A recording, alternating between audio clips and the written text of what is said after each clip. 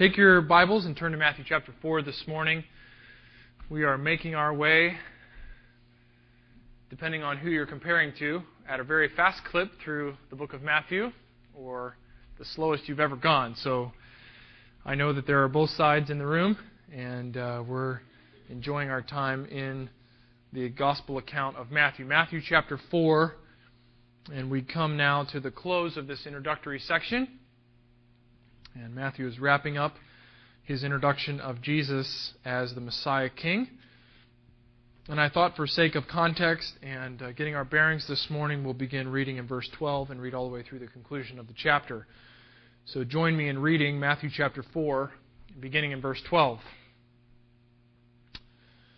Now when he heard that John had been arrested, that's Jesus, he withdrew into Galilee, and leaving Nazareth, he went and lived in Capernaum by the sea, in the territory of Zebulun and Naphtali, so that what was spoken by the prophet Isaiah might be fulfilled.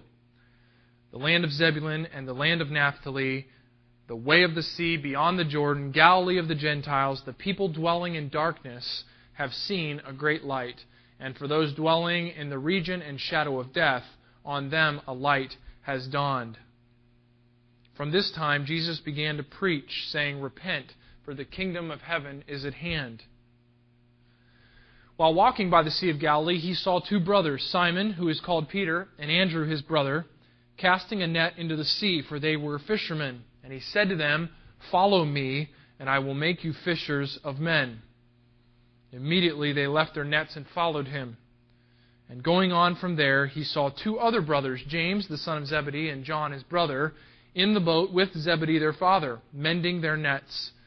And he called them. Immediately they left the boat and their father and followed him. Verse 23 says, "And he went throughout all Galilee, teaching in their synagogues and proclaiming the gospel of the kingdom and healing every disease and every affliction among the people. So his name spread throughout all Syria.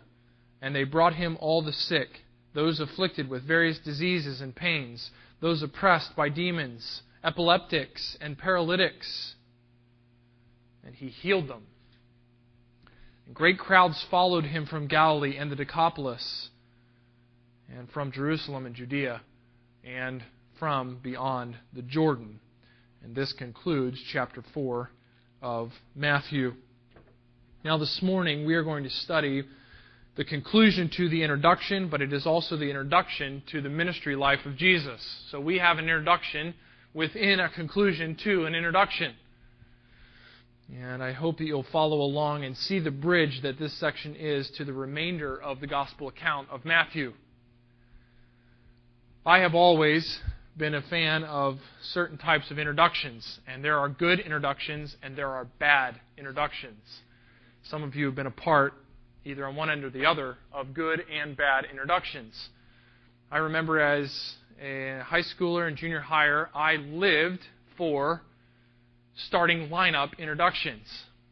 There was nothing better to me than hearing my name and my number and what position I would be starting at in the starting lineups. In fact, I would, at every opportunity, get into the gym, turn on the sound system because I lived there on the property of the school that I went to, and I had a key. So I would get in there, I'd turn on the sound system, and I would do starting lineups, and all 5 players would be me and my number and my position. You say, that's proud. Absolutely, that's proud. That's sinful. I acknowledge that readily. And the Lord has saved me from that very expression of sin. But I love starting lineups. I guess the flip side would be hearing your name introduced as you step in line to deal with your ticket in front of the judge. Would Adam Bailey please step up? Next case. I don't like to hear myself introduced in that setting. Nor does it happen often. So don't worry about that. There are long introductions where someone gets up and basically gives the life history of another individual, and by the time it's over, you're thinking, well, I'm glad I know all about the guy, but he's only got 5 minutes left to say anything. There are sterile introductions that are basically website bios that somebody got and read, and you realize about a sentence into it that they don't know the person they're talking about at all. There are silly introductions with facts and jokes made about the person so that they have to defend themselves when they begin speaking. There are emotional introductions where someone blubbers and cries the entire time they're trying to tell who is about to come and communicate. There are awkward introductions, which I have been a part of, where the names are forgotten of those being introduced, or some other awkward setting. And there are introductions both in speaking and in writing that capture your attention. And they rivet you on what is to come. And you're excited and you anticipate what is to follow that introduction. It piques your interest and you're prepared for the communication, whether it be interest in the communicator or whether it be interest in the message that is to follow. And such is the case when we conclude the introduction of Jesus in the Gospel of Matthew. I don't know about you, but I am now riveted, and the readers are to be riveted on the person of Jesus.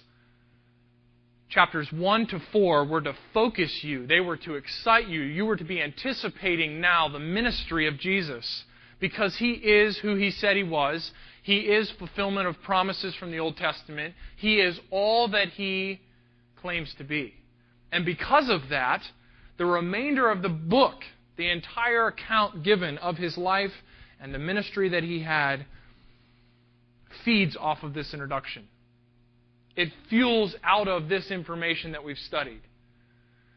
We've had basically one message for the last several weeks as we've come back again and again and again. Matthew is introducing Jesus as the Messiah, nothing less and nothing more. And he concludes that today. Jesus has been held up as the Messiah King, the promised King of Israel. Herod was proper in his fear of a king over the Jews. That was who Jesus was. And as the Messiah King, He has been proven to be legitimate, to be valid as King, to have the right to command your allegiance to Him and my allegiance to Him. It has been appropriate because of His human lineage and His right to the throne of David. You remember in chapter 1. It's been appropriate because He is divine. He is the Son of God, virgin born of Mary. It's appropriate because He fulfilled Old Testament foreshadowing in chapter 2. It's appropriate that He demands our all. He calls us to follow Him because of His New Testament forerunner, John the Baptist, and his ministry. It's appropriate, it's right for the Messiah King to demand your all because of His baptism and His coronation as King. The declaration from heaven as the Spirit descended and the Trinity was present. The Father spoke and said, "This is my beloved Son." It's appropriate for Him to demand everything of you and to be your perfect sacrifice, your substitute at the cross, your forgiveness, which we've sung about, because of His temptation and His purity. He was validated. He is the Messiah King. He is God of very gods. Even His movement in chapter 4 throughout the region, His decision to go into Galilee, was fulfillment of prophecy. It's appropriate for Him to demand all of us as His disciples, as those who follow His name as Messiah King.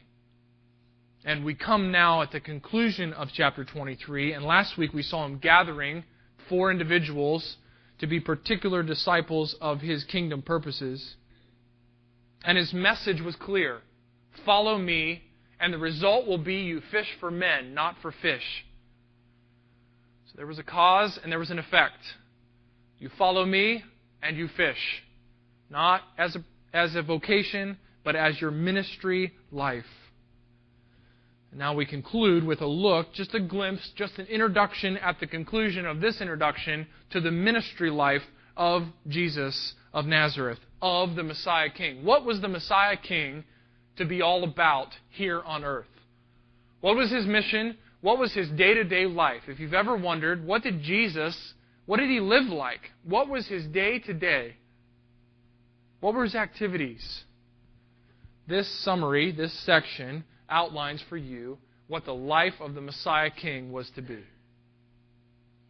And it finishes up this section of Matthew, drawing our attention to Jesus, focusing our minds with the anticipation on His ministry, so that when we get to chapter 5 in a couple of weeks, when we come to the teaching on the mountain, we will know who it is that's talking. We will understand His purposes, and we'll be captured by His message and the principles that He lays out for His kingdom. Make no mistake, chapters 1 to chapter 4 are for you to gain this singular piece of information. Jesus, historical, real Jesus of Nazareth, born in Bethlehem, is the Messiah King. He is the promised one. And because of that, He is to be worshipped, He is to be feared, and He is to be followed exclusively.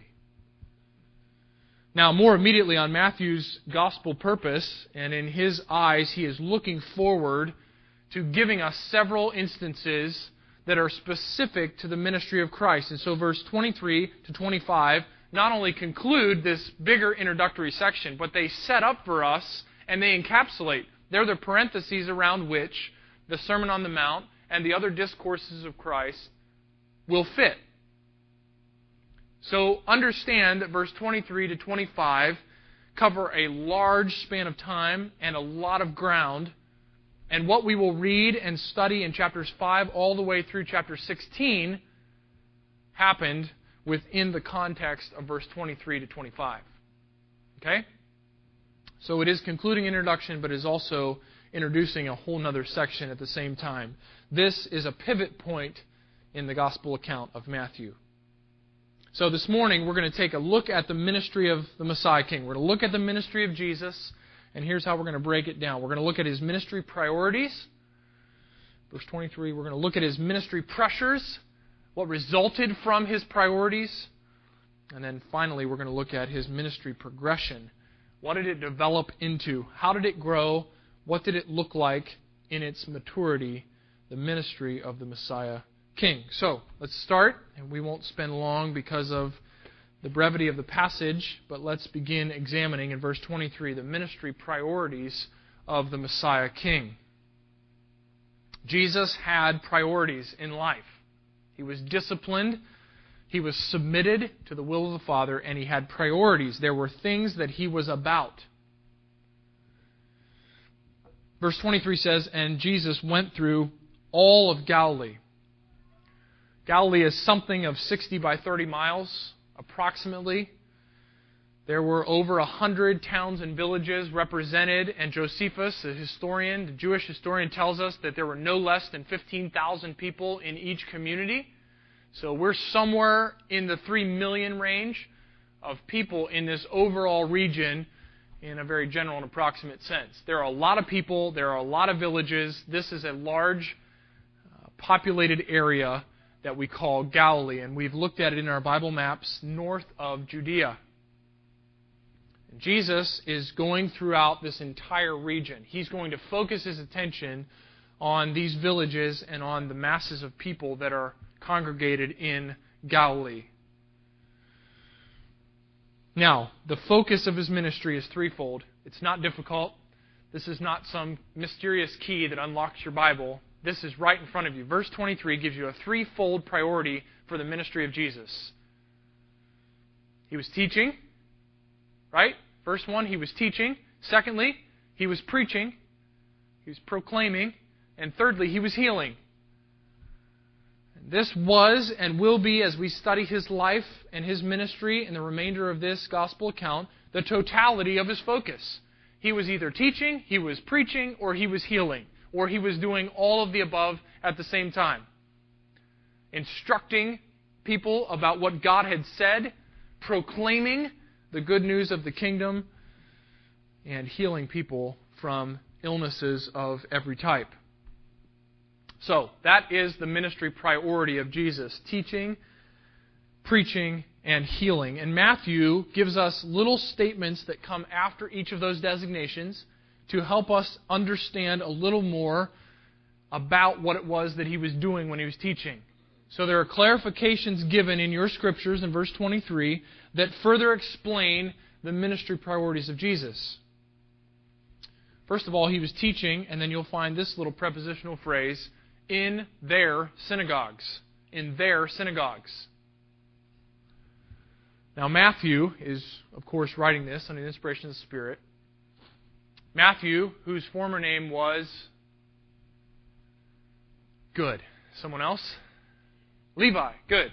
Matthew, whose former name was Levi, was of what ethnic background? Levi should give a clue. He was a Jewish man. He was of the nation of Israel. So the designation their synagogues is curious to us. Why is Matthew calling it their synagogues? He was a Jew as well. He went to the synagogue faithfully, as all faithful Jews would have. Why was it that he had designated Galilean synagogues as their synagogues? It's not because some later man came in and edited his work. It's not because this is not a cohesive whole in a gospel account, but rather because Matthew simply is writing from a different location. And he's looking into Galilee, as it were, and he's looking at the ministry of Jesus and saying, up there in their synagogues, no different than we would designate a location's grocery stores or any other part of our culture or life. So Jesus, in his location, is in the Galilean synagogues. That is where the Jews would gather in Galilee, and he is teaching. And you need to understand a little bit, and I need to understand a little bit culturally about what that was. We don't have synagogues. They weren't local churches. They were assemblies that gathered every day of the week, and they studied the Scriptures, and they read the scrolls, and the priests and the rabbis would teach from the Word of God. Now, this is how it would work. There would be a reading of God's Word, not unlike what we do, only a lot longer. So be grateful that we're here and that we only did chapter 14 and 15, or 15 and 16, and not the entire section of Moses. And so they would read God's Word, and the people would listen to the scrolls. And they would pray and offer up meditations before the Lord and offer sacrifices. And they would conclude with an instruction time from a section of the reading. And many times a guest rabbi who is traveling through would be invited to come and to instruct that particular synagogue. And so early in Jesus' ministry, his popularity is growing, as we're going to see. Whenever he was in town, the local synagogue authorities would invite him to come and teach, to expound upon the Scriptures. I was asked by someone not too long ago if expository preaching was a new fad. Is this something new that you're trying as a church growth method? To which I tried not to laugh, but no, it's not new. This goes back centuries. This goes back thousands of years. And even Jesus, our Lord, was an expositor of the Bible. That means he explained the text. That's what he was doing when he taught. We have illustrations of him doing that in Luke's gospel account. Jesus read from the scrolls, and his explanation was the shortest sermon ever. His explanation was, this has been fulfilled today. And he closed the books. And he fled because they tried to kill him for the understanding of what he was saying. So Jesus is teaching in the synagogues. He is going from synagogue to synagogue to synagogue, and he is explaining the Old Testament Scriptures.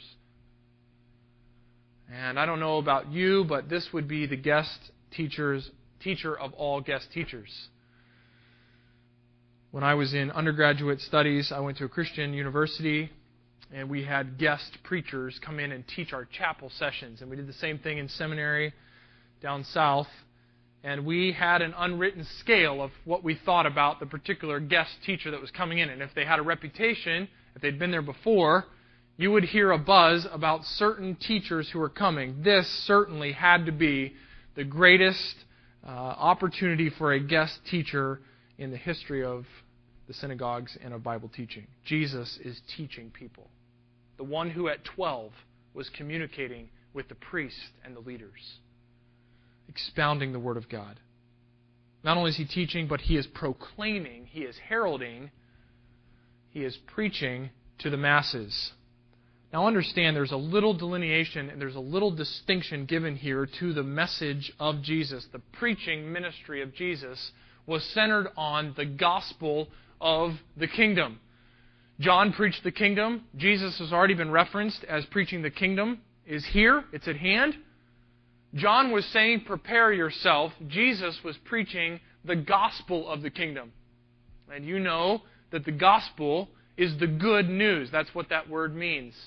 The good news of the kingdom. What was the good news of the kingdom of heaven? The gospel of the kingdom of heaven that Jesus was preaching was that He was here. That it was present. That it had come. That preparation had been made and it was now in its infancy. The kingdom had arrived. In the death of Christ, the kingdom's fulfillment, its culmination, its perfection would be held off until the second coming and the mysterious age of the church was entered in, which is not foretold in the Old Testament. The good news of the kingdom was the sermon and the preaching of Jesus. And then finally, He was healing, and there's a little phrase after healing that further explains the extent that Jesus was healing, so different than today's healing ministries, quote unquote. Here's the extent of Jesus' healing. Every disease and every affliction among the people. Matthew is intentional. Here at the conclusion of stacking the deck in favor of Jesus being the Messiah King, Jesus healed every disease and He healed every affliction. None were turned away. None were too big for Him to handle. None were too small. Now, Jesus was active in healing ministry because He was the Messiah. This was a part of the messianic expectation of the Jews. In other words, the Jews expected for the one who would come as the Messiah to be about healing. And I'll tell you why. If we go back to the book of Isaiah, in chapter 29, we find clear statements about the one who would come and the time that would come when the kingdom would be present. Promises made to the nation that they would not always be in judgment, that in fact God would eventually bless them, and in His time of blessing, that is the kingdom coming, we find this in Isaiah chapter 29 in verse 17. Is it not yet very little while until Lebanon shall be turned into a fruitful field, and the fruitful field shall be regarded as a forest? In that day, notice verse 18, in that day, when blessing returns to the nation, the deaf shall hear the words of the book, and out of their gloom and darkness the eyes of the blind will see. The meek shall obtain fresh joy in the Lord, and the poor among mankind shall exult in the Holy One of Israel. That is Jesus. Chapter 35 in Isaiah further explains this, or sets this expectation in front of us. Beginning in chapter 34, the promise is made of a Messiah coming. In chapter 35, verse 5 and 6, this promise is given of this time period. Then the eyes of the blind shall be opened, and the ears of the deaf unstopped. They'll be opened up. Then shall the lame man will leap like a deer, and the tongue of the mute sing for joy. Then the eyes of the blind, verse 5 says, shall be opened, and the ears of the deaf unstopped. Then the lame man shall leap like a deer, and the tongue of the mute sing for joy. The messianic expectation of the Jewish nation and those who would encounter Christ in Galilee was that He would be about healing, and in fact, He is. And He's not just healing some, He's healing every disease, and we'll see that He is healing all who come. Not just every disease, but every individual who encountered Him. So, these are the priorities of Jesus. This is going to be what we study in His life, beginning in chapter 5. He will be teaching us. He'll be preaching to us the good news of the kingdom. And we will see Him repeatedly heal in miraculous form the ailments of people from every stripe and various diseases and afflictions. And all this was done, the concluding statement of verse 23, among the people. The general people of the communities were being benefited by the messianic ministry and priorities of the Messiah. All right, that takes us then to verse 24, and we move from the ministry priorities to the results, which we entitle the ministry pressures of the Messiah King. So he has priorities, and the result is found in verse 24, and the result is immense pressure. There are the ministry pressures of the Messiah King, and this is where we marvel at the strength physically of our Lord. So his fame, verse 24 says, his fame spread. His fame spread throughout all Syria. And they brought him all the sick, those afflicted with various diseases and pains, those oppressed by demons, epileptics, and paralytics, and he healed them. Here's the explanation of the pressure of the resulting ministry of Jesus. Great crowds are gathering now because his fame is spreading through all Syria. Now, if you were to go back to your map section, and you don't need to this morning, as much as I know you want to, you don't have to. If we understand from a Roman perspective, all of the land from Judea to Perea to Decapolis to Galilee, on the map of Jesus' ministry, the whole of that map would be considered Syria. It's the region of Syria. So I don't know how to say it other than Jesus' fame touched all of the known area in which he was ministering. Every home was talking about this one Jesus who was teaching, preaching, and healing. All the synagogues were buzzing with the messages coming back of what he was accomplishing and the authority with which he was teaching. And the result was immense pressure because as his fame spread, no different today, as his fame spread, they brought him. They come and find Jesus. So in verse 23, his priority is to be teaching, to be preaching, and to be healing, and he is going himself. He is ministering throughout Galilee. The result is that the entire region of Syria starts finding him. Now we have a bunch of people who are on a mission to find Jesus, and they're not just wanting to find him to hear him teach. They're bringing everyone they know who is sick or who is suffering. The pressure must have been unbelievable as Jesus continually, almost without rest, ministered to these people. Notice the end of verse 24, this small understated phrase, and he healed them. Every disease and all people from all over Syria, all over the known region, and Jesus is faithful to heal them. Now we have some descriptions given to us, and I think we ought to at least make mention of those in verse 24. Various diseases and pains is the general term or general description of the people being brought to him. So they were both diseased, as in ill, and they were in pain of some other form or some other source. And here are the descriptions given. Those oppressed by demons. Demon possession and demon oppression was at its highest level in the ministry of the Messiah as he was on earth. We see more demon activity while Jesus was walking through Galilee and these regions than we do in anywhere else in our Scriptures. Many were afflicted, and Scripture is clear that there are those who are directly afflicted by demons. It's not a myth. It's not something that makes good television or bad television.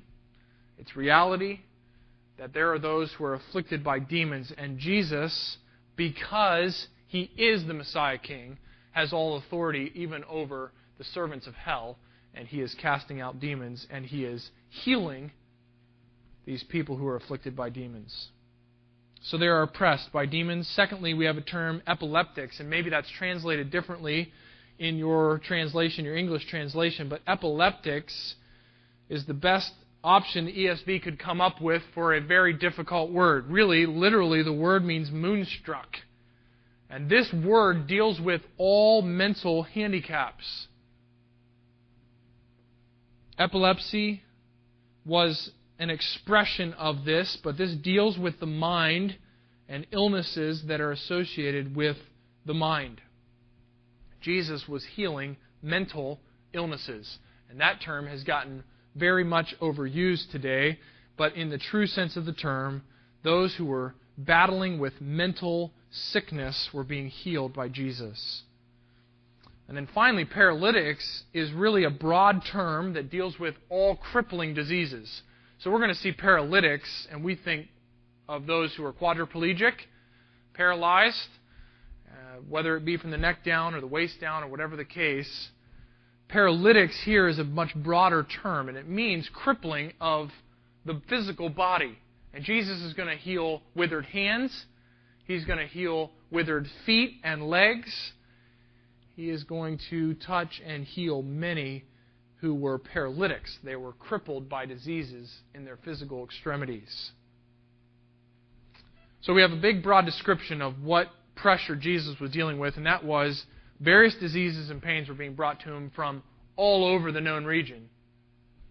And then specifically, we have these categories given to us: those who were oppressed by demons, those who were struggling mentally and were handicapped and afflicted mentally, and those who were afflicted physically with paralysis or crippling of their physical bodies. And He healed them. And He healed them. Again, the simplicity is amazing. All who came or were brought by others and of any disease were healed by the Messiah King. His ministry life was the lasting testament to His messianic claim. He was the Son of God. He was opening the eyes of the blind. He was opening the ears of the deaf. He was causing the lame to walk. Therefore, He has the right to demand everything of you and of me. You'll remember later in Matthew, in chapter 11, verse 1 to 6, John the Baptist from prison sends word. We don't know what the circumstances were, but John was at some level wondering if in fact he had got it right. Was this really the Messiah? Was Jesus the one? So he sent from prison some of his disciples to go to Jesus, and they come and they say, John wants to know, are you the one that we're supposed to be looking for? Are you the Messiah? Jesus doesn't rebuke them.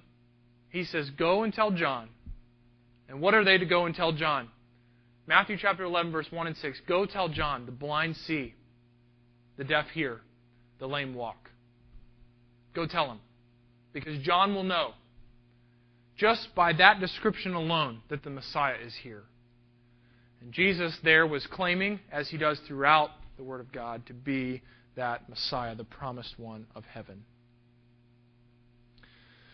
So we've seen the priorities and this summary and conclusion to this introduction, the pressure that met Him as a result of those priorities and His ministry to others. And now in verse 25 is really the bridge that will lead us into chapter 5 and beyond. In the ministry of Christ, we find the ministry progression. What does His ministry develop into? The progression of the Messiah King's ministry.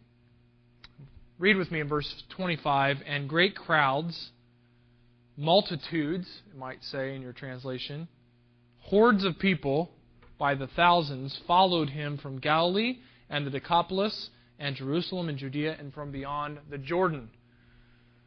We could have taken that same description and used the word Syria. Okay? His fame spread throughout all Syria, and now people are coming in mass, and they're walking with Him. Followed Him is not necessarily a salvific following, but many of these people, no doubt, came to trust Christ and to place their faith in Him as the Messiah, and were saved from their sin by His sacrifice upcoming on the cross. So great crowds were gathering from Galilee, from the Decapolis, which was east of Galilee, southeast of Galilee, from Jerusalem, which is the center of the nation of Israel, to the west of the Jordan, from Judea, which is the entire region in which Jerusalem, Bethlehem, Nazareth, those are all included in Judea, and beyond the Jordan, which is Perea, which is east and south of Jerusalem. All the area was progressing. The ministry of Christ was progressing in that crowds from all of these places were walking around with him throughout his ministry life. And wouldn't you? Wouldn't you and wouldn't I? If the lame were being made to walk, the deaf were hearing, and the blind were seeing, those oppressed by demons were being healed, those who were struggling and afflicted mentally were being given sound minds, and those who were crippled in every form were being made to walk and to live as if they had never suffered the crippling effects of their disease. And this progression is the introduction. This is the introduction to chapter 5. Because the question that's asked by this verse is, well, what's he going to do with all these people? What will the Messiah King do with these hordes of people? And 5 verse 1 tells you what he does. He goes up into a hill where he can get them seated and see them. And when he finds a plateau, he sits down and he's going to teach them. He's going to instruct them. He's going to preach the gospel of the kingdom of heaven to these people. It was the crowds that had gathered that made the ministry life of teaching, preaching, and healing an exhausting and consuming mission for the Son of God. I've wondered sometimes, not outside the providence of God, but how long could he have lived with the life that he was living as a human being? 3 years of ministry at this level and the intensity with which he was serving and healing and teaching and preaching.